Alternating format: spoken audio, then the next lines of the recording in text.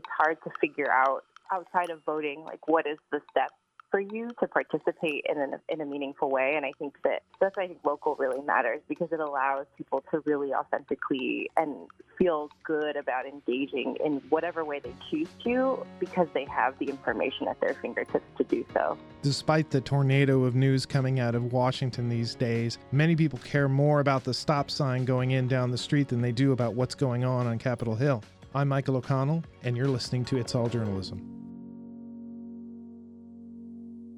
Today, I'm talking to Andrea Hart, the co-founder and director of community engagement at City Bureau. Welcome to the podcast, Andrea. Hey, thank you for having me. So, first of all, congratulations. I just heard that City Bureau had been awarded a $1 million grant from the MacArthur Foundation to help boost local news coverage that you're doing in the Chicago area. So, how does that feel? It feels, that sigh is like a huge sigh of relief in some ways. It feels really great because on multiple levels. It feels great because it's a huge endorsement for the kind of journalism we're trying to do, which is significant, I think, because we're not alone in wanting to reimagine local news in the way that we're doing it. So I think it's a win for a lot of people in that way. And then I think also it's just really, it's going to be a great next 3 years for us to really kind of hunker down on what we've been doing. You know, previously, most of the co-founders at some point were working for free, and we have a fellowship program and other things where we've paid folks. So it feels really good to be able to have staff on that we're paying and paying well, and then also to be looking to hire some folks to kind of grow our full-time staff and allow us to kind of experiment and explore as we've been doing, but really to hone and craft the quality work that's been happening. Local news, I mean, it doesn't get as much press as it should be. It's not always thought of in the discussion of journalism and some of the challenges that are being faced, you know, with sort of the rise of digital journalism. You know, local journalism, small newspaper outlets, things that used to cover City Hall and, you know, very important local stories, you know, they've been facing a lot of challenges in the last 10 or 15 years. And so I'm always excited to talk to somebody about who's doing something innovative in this space, because it's such an essential part of the journalism ecosphere. Yeah, totally. I think it's essential, too, when thinking about where can folks plug in. I think there's a lot of people who feel pretty hungry for quality information, but then also really care about where they live and want to identify ways in which they can participate and make where they live feel better, because I think oftentimes with national politics, it's hard to figure out outside of voting, like what is the step for you to participate in a meaningful way. And I think that's why I think local really matters, because it allows people to really authentically and feel good about engaging in whatever way they choose to, because they have the information at their fingertips to do so. So how did City Bureau come about? You were there at the beginning. What was the thinking process at that point?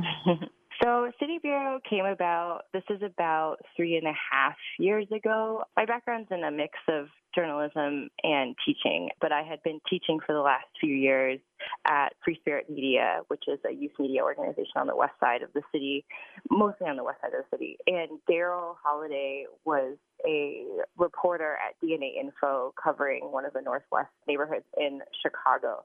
And we'd been introduced by a mutual friend. He came to talk to my students about the work he was doing, and then we also collaborated on a couple of projects with the students and him, and we just developed this friendship and we started talking a lot about how the limitations in our respective jobs, in that, you know, youth media is a wonderful space, but then it seems to not get taken seriously enough, and then the young people kind of don't really have on-ramps into journalism in the way that you would think. And then within covering of local news, there's just not a lot of quality coverage of neighborhoods, of all neighborhoods, especially if you live on the west and south sides. So we were kind of hashing out these frustrations when Daryl started having these conversations with Harrison Backlund, who was then the publisher of Southside Weekly, which is a weekly magazine that comes out of a Woodlawn office, and they cover all of the South Side.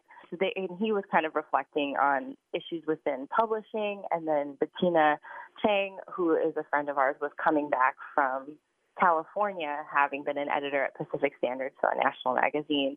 And she definitely has seen issues within as the editor role of all of the similar frustrations that we were sharing in our various roles. She's seen it manifest there. And so from there, we just started talking about what if we did something? What if we could? What would it look like to redesign a newsroom? What would it look like to really open it up? We asked just a lot of questions and really centered around 4 central issues, which we knew the problems are systemic. So we wanted to address systems issues. So the first one was there's clearly a lack of diversity in newsrooms, and that's historic. As a result, we feel like there's been a lack of quality coverage of the South and West sides, and because of those two things, there's a distrust that bubbles up from folks. I mean, across the city, but especially in those areas because of those two factors. And then to top it all off, there's been sort of a lack of really exploring what does sustainable business models look like? What do sustainable business models look like when trying to maintain healthy, robust local news? So it was a series of lots of conversations, lots of, having drinks and just kind of spitballing ideas, and then starting to really implement things in the fall of 2015. And things just kind of really quickly sped up from there. I think because the timing was right. I think the networks that each of us had allowed us to really bring people together that I don't think normally had been interfacing consistently. So in actuality, what did City Bureau become? What was its form when you rolled it out? So when we rolled it out, I was still working at Free Spirit Media, working with an advanced journalism program that I had created called Real Shy Youth. It's now called Real Shy. And we felt like they could maybe benefit from having some additional mentors in the room. But our flagship program was a fellowship. Let me backtrack, actually. So City Bureau's flagship program is a fellowship program where one of the biggest issues is lack of diversity. We wanted to prioritize creating a newsroom that looks like Chicago.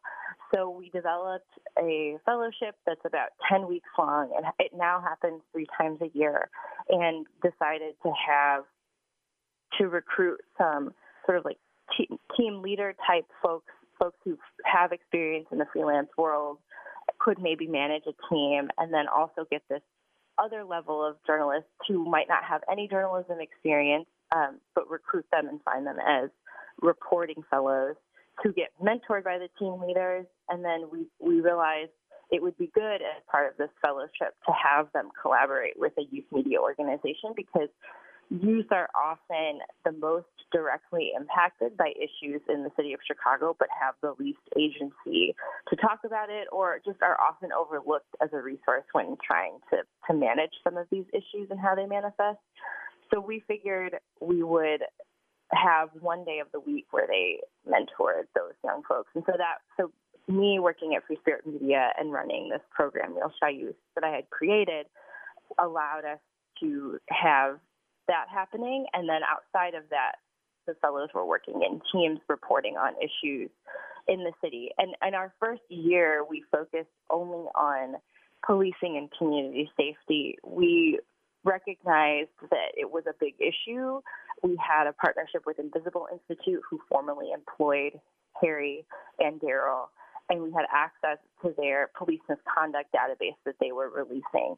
And we felt like in order to really test what we were trying to do, it would be important to kind of cover a singular issue.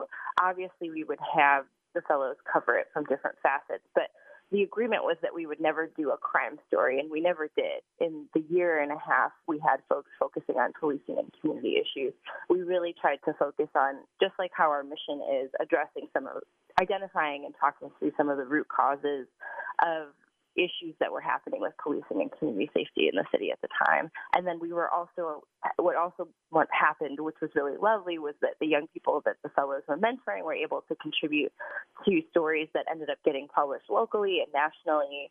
And so that, to us, was really significant because it proved that the model could work and that what we were sort of thinking had a tangible manifestation. I don't think in anything that we've ever done, we've made assumptions about what the work was going to look like. We're really of the mindset, trust the process, because we want to really try to identify what are healthy, inclusive processes when doing journalism that center and can bring community into the fold more authentically. So how do you involve the community in what you're doing? So there's various ways. So the one way I mentioned is with young people and making sure every fellowship cycle we work with a youth organization. So this summer we're working with Yollocalli Arts Reach and they're based out of Little Village. They largely serve Latinx youth. They do an incredible weekly live radio show. So we're partnering with them. That's one way. We have the Public Newsroom, which is a weekly workshop series every Friday from 6 to 8, usually in Build Coffee, which is the coffee shop connected to our offices.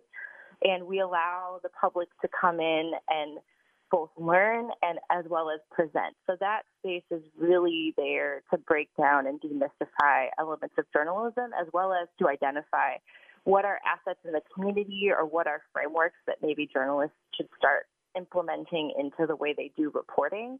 So we've had a range of both journalists presenting work they're trying to do and get feedback from the community, as well as having community members present concepts and ideas that they're working on to kind of generate a space of learning around those things. So, for example, we had this woman, Val Free. She organizes block clubs on the South Side. And so she came in and did a whole session around what does it look like? What do block clubs look like today? How do we organize them? What's the potential there to try to leverage this very local, empowering space that a block club once provided for neighborhoods? So she came in and did that, and the connection there is then that, we look to her to collaborate on stuff going forward. And that kind of bleeds into the third thing that we do, which is this documentaries program where we train and pay folks to document public meetings. So Val, who is working with all these block clubs, is really interested in getting them to tell their own story. We went in and worked and collaborated on doing documenters trainings with her, the people that she's organizing around block clubs, so that they can kind of get some of the basic elements of journalism, but then they've also automatically enrolled into our documenters program, so they can, get sent off and document the police board meeting or Chicago Public School Board meeting, things like that. And so we try to bring the community in those three programs in various ways, whether it's getting story ideas from them for the fellowship, identifying ways for the fellows to share their work that might be beyond a story with a community partner or in a community space that most directly would like that information, or they come in and they host these public newsroom workshop series and sort of adding to this alternative canon that we're developing around reimagining local news. And then the last element is that folks can literally, it's very open-ended. Anyone can apply and join. The trainings are free and open. They're usually happening in libraries around the city. So those are ways in which we bring them in. And always often we try to figure out what do they need and if what we can provide actually matches, or if there are intersections where we can work together. We never try to make assumptions about what folks need and whether or not a collaboration is going to happen with community groups or community residents or things like that. This is interesting. You've got a number of different ideas that I've heard about sort of floating around in community journalism. I mean, certainly, helping to train and empower citizen journalists to, cover city meetings, important events. That's great that you sort of formalize that into a process. Would you describe what you're doing as sort of solutions journalism? You know what that concept is? I do know what that concept is. I would say there are elements there, absolutely. I think before I get into that, I would say, with the documenters program, we don't look at it as like citizen journalists. We look at it as just allowing folks to be good citizens. Because, Illinois has the Public Meetings Act, and so you're allowed to go in and document, and it's your right to attend public meetings, to document them, to share that information. And so we think that's really significant. It is something, as we talked about earlier, it's something that I think gets a little lost when local news shops sort of close up, or when capacity on the local news level closes up. But it's still such a vital, space where decisions get made, and there's such a literacy around it that I think can really benefit folks in trying to make better decisions about where they live. So all of that is to say that it's really to think more about citizenship and how people can be not be good citizens, but like be the citizens they're allowed to be. So that's how we look at that. If folks want to become journalists, we definitely have had people from the documenters program join our fellowship program, and we think that's wonderful. But so just that quick caveat. It was probably unfair of me to put the label out, citizen journalist, because that's something that means a lot of different things to a lot of different people. I think clearly you guys are doing something empowering, helping people to do something that they already have the right to do. Maybe not necessarily journalism, but maybe understanding, some of the best practices as a way to do what they're doing better. Yeah, it's mostly that I definitely think that citizen journalism has its place and all of that. I think that, but like you pointed to, I think it's been used a lot in various ways. And so that's why we want to always sort of stress the distinction. Yeah, often dismissively. Yeah, exactly. Like, I think, unfortunately, it has this sort of weird connotation. I wonder, though, I do think in some ways, like, political climate has opened people up to certain concepts more so than I think previously. And I do think in that way, like, solutions journalism is one of those concepts that I think I used to use it a lot in my classroom setting when working with young people. And that to me was really the first place that I saw adopting that concept wholeheartedly. And that was actually part of the reason I left doing traditional journalism and went into working in youth media spaces, because it felt really limited. There wasn't a lot of opportunity or willingness to take quote unquote like creative risks, or just these risks that would really question the process of how journalism was produced. And so that was sort of why I transitioned it into teaching, or back into teaching, I should say. And we used to use solution journalism a lot there. I would say there are elements of it in what we do, in that we don't focus on, like I mentioned before, like we don't focus on crime stories, or we don't focus just if there's a murder that happens. Like that's not really, those aren't the kinds of things that we're reporting on.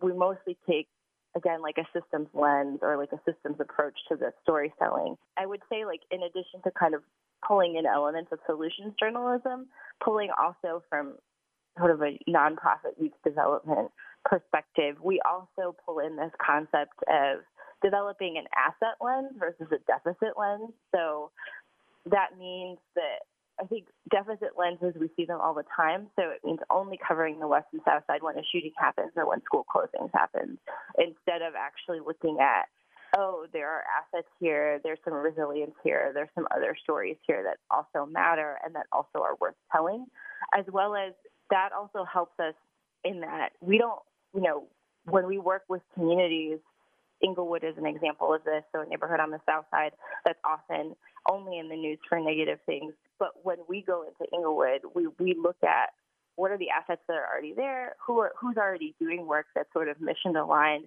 how can we collaborate to amplify the work that each of us are doing, and also how can that support better local coverage of that area and or, some sort of, collaboration that might result in something we didn't anticipate. So I think those are some of the frameworks that definitely influence our approach when it comes to the kind of reporting or programming that we do, whether it's next door in the coffee shop or around the city. Well, what would you say then to somebody who would say, well, wait, why don't you report on crimes? Because, crime is a community concern. It's something that's certainly newsworthy. Why would you make it a point not to do that? Part of it's like, what is crime reporting and what is effective crime reporting and what does accountable crime reporting look like? I think we still hold those values true of journalism in that we want it to be a public good. We want it to be a space where people can utilize that information to hold folks accountable. We want people to feel empowered, in the information systems that they have access to, or make information systems more accessible so that people feel better and more empowered to do stuff with that information. But it's not necessarily that we wouldn't report on a crime so much as it's taking a step back and looking at what's the push-pull factor here. And also, I should say, we don't have a day-to-day publication. We partner a lot with Southside Weekly and local outlets and nationally, so we're not on that sort of daily grind deadline that I think forces folks to cover crime in problematic ways But we're actually doing a public newsroom on this next Thursday, co-hosted with the Journalism and Design group out of New School and Block Club Chicago. We're working together to host a workshop to ask this question of what should crime reporting look like in the city of Chicago. Daryl has been a big advocate for reforming this since his DNA info days, and I think City Bureau is a space where he can actually sort of more consistently ask this question. He generated a Google Doc a couple of years ago, just this public doc where he asked local journalists to contribute to this question of like, what would be better guidelines? Lots of folks said, get rid of mugshots. There's don't post mugshots, things like that. So, and we're going to kind of take that document and other things and bring that into next week's conversation to try to figure out what would it look like? What should it look like? I get why you sort of made it a point not to go to covering crime stories. I mean, if local news coverage is limited, people, the only thing they write are crime stories, then, the reporting has a negative effect, an unintended negative effect that, yes, maybe this is news, this is important to cover, but if this is the only thing you're cover, maybe you're going to cover, maybe this is going to present a false sort of reality that has a larger negative effect. And we did a study with the Center for Media Engagement, or survey, I should say, with Center for Media Engagement out of UT Austin with Talia Stroud. We did this survey in the fall. It was like late summer last year, fall, and then released it in January, where you definitely see the feelings of residents on South and West Sides, how they talk about the news in that survey, and the results would indicate that that's definitely the consequence of it. And there's still a desire for folks to cover crime and policing. But I think that it's worth kind of reassessing like what's working and what's not working, given what those residents are saying they're feeling about it. So for doing this, City Bureau being around for 3 years and doing the type of news coverage, promoting the type of news coverage that you have been doing, what have you been seeing as the successes of the program? I think one of the biggest successes is the relationships that get built. We still live in one of the most segregated cities in the country. I think it's second, maybe. We float between first and second. And I think one of the biggest things has been the relationships that get built. It's an incredibly generative space. So we've had fellows that have gone on to generate their own outlets. So 90 Days, 90 Voices, they've been covering a lot of immigration issues within the city of Chicago. That came out of fellows that got together post their fellowship. We've had documenters get together and start convenings like their Lady Documentaries of Edgewater, which is this pretty diverse north side neighborhood. And it's a mix of folks interested in learning tech and other things. And we've even had this tech community, the civic tech group of coders, come out of some of the work we've been doing with documenters. They see City Bureau's mission. They love what we're trying to do for journalism and newsrooms, and feel very similarly about the civic tech space and coder space. And so they've started trying to generate a similar sort of meetup that's decentralizing some white males in that space and really trying to see what if they could open up the coding community to be more inclusive. What would that look like? So I think, and all of that has manifested from relationships, folks that wouldn't have normally met each other otherwise. So I think that's always, to me, that's the number one marker of success. I think the second one, what we're seeing, and I think it's lovely, is that we do see our fellows getting hired into newsrooms, whether it's, working with BEZ or working at the Sun-Times. And that's exciting because, it's helping to diversify these newsrooms. It's also a little bit weary because these newsrooms, I wonder if the newsrooms are ready to work with folks that are, non-white. I sort of wonder if they're ready to actually, kind of I think there's a lot of unlearning that has to happen in traditional newsrooms when trying to think about how they cover news. And I often wonder, what is it like to be put into those newsrooms as like a non-white person and trying to navigate that space? It's great. We love that we see our fellows get hired and get employment, gainfully employed, and get to continue to tell stories. But I also always wonder what's it like to kind of work in those spaces that might not necessarily be ready for them.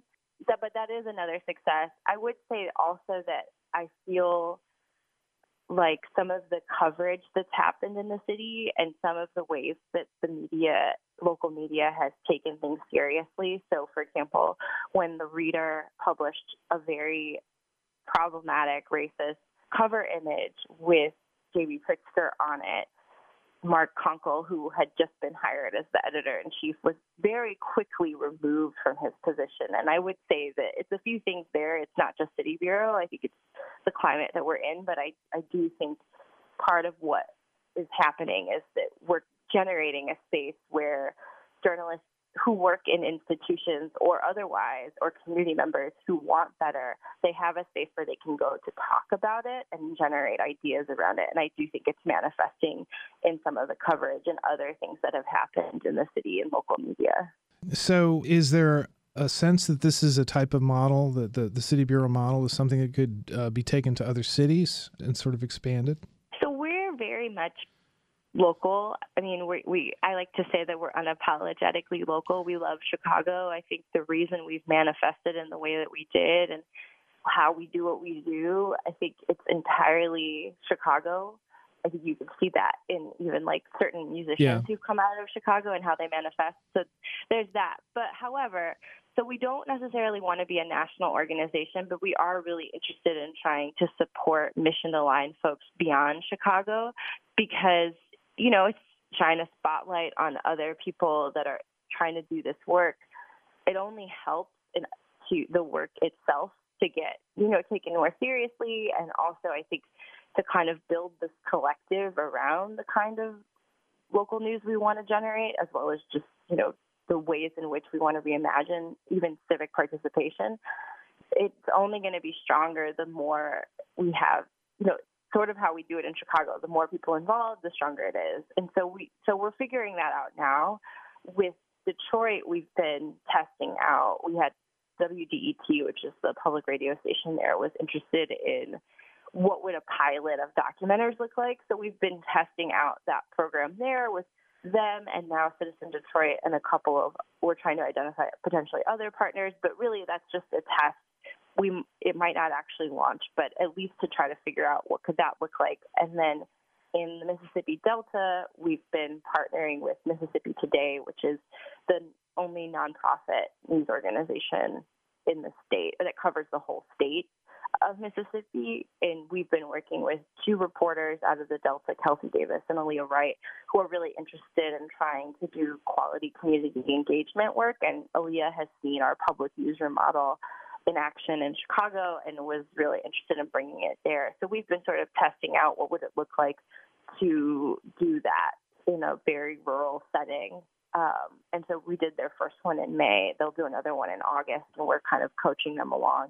And we've had other requests. You know, we've had folks in Philly. We've had people in North Carolina. You know, there's folks across the country, even people in Ohio. So there's an interest. And I think for us, we're definitely interested in seeing, like, how do we, again, design a collective around this kind of work. But in our true fashion, you know, we don't know what that'll look like. We're not going to make any assumptions, and we definitely don't want to sort of fall into some traditional structures. I think oftentimes, putting my nonprofit hat on, having seen nonprofits try to expand nationally, I've definitely seen when they do that, they compromise their mission because it's more about sustaining the size than it is about sustaining the mission. So I think that's something that, you know, is always present in our minds. So within whatever we do in terms of trying to explore what remixing and doing this work in other places, part of it also comes with remixing and reimagining structures that are healthy and growing sort of with integrity. So before we go though, what do you see is in the future for City Bureau? So the future of City Bureau, I see us, you know, really hunkering down in the programs that we're doing and trying to expand better with Spanish language and maybe others within the city of Chicago. I'm really excited about that. I think that we will tweak elements of our fellowship and see what it looks like to have some year-long fellows so that we can generate even more quality, investigations or other content around pressing issues in the city. And I think that I see us continuing to try to really point to and see who else is out there, nationwide, to keep amplifying this work, because it takes more than one nonprofit out of the city of Chicago to really move the needle on these systemic issues in journalism. I'm really been impressed with, the stuff that you've been talking about, and just your whole approach to, setting up these public newsrooms, helping people to cover the community better, opening opportunities for people to pitch stories and communicate with you to try to better cover the South Side of Chicago. Andrea, this has been great talking to you. Thanks for coming on the podcast. Thank you for having me. This was really fun. You've been listening to It's All Journalism, a weekly podcast about the changing state of digital news. Find out more about us and download past episodes at itsalljournalism.com. You can also find us on Stitcher, SoundCloud, Google Play, and Podcast One. It takes a lot of people to put together an episode of It's All Journalism. Nicole Grisco produced this podcast. Amber Healy wrote our web content. Nick Dupre wrote our theme music. Nick Hunter provided a web assist and research. And I'm your host, Michael O'Connell. Hey, did you ever want to find out how to produce your own podcast? Well, as you may know, I've written a book, Turn Up the Volume, a down and dirty guide to podcasting, and you can find out some details about that at itsalljournalism.com. But if you also go there, you'll begin to see some videos that I'm creating about certain aspects of producing a podcast episode. So the first one has been posted this week. It's about how to edit audio in the Audacity program, which is a program that you can download free online. So check it out. We're going to be producing more how-to videos like this about, how to conduct an interview, how to, edit episodes, post episodes online. If you have any questions or any topics that you'd like us to sort of discuss in these videos, drop us an email at editor@itsalljournalism.com. Otherwise, check out the video, let us know what you think, and maybe start your own podcast. It's All Journalism is produced in partnership with the Association of Alternative News Media. Thanks for listening.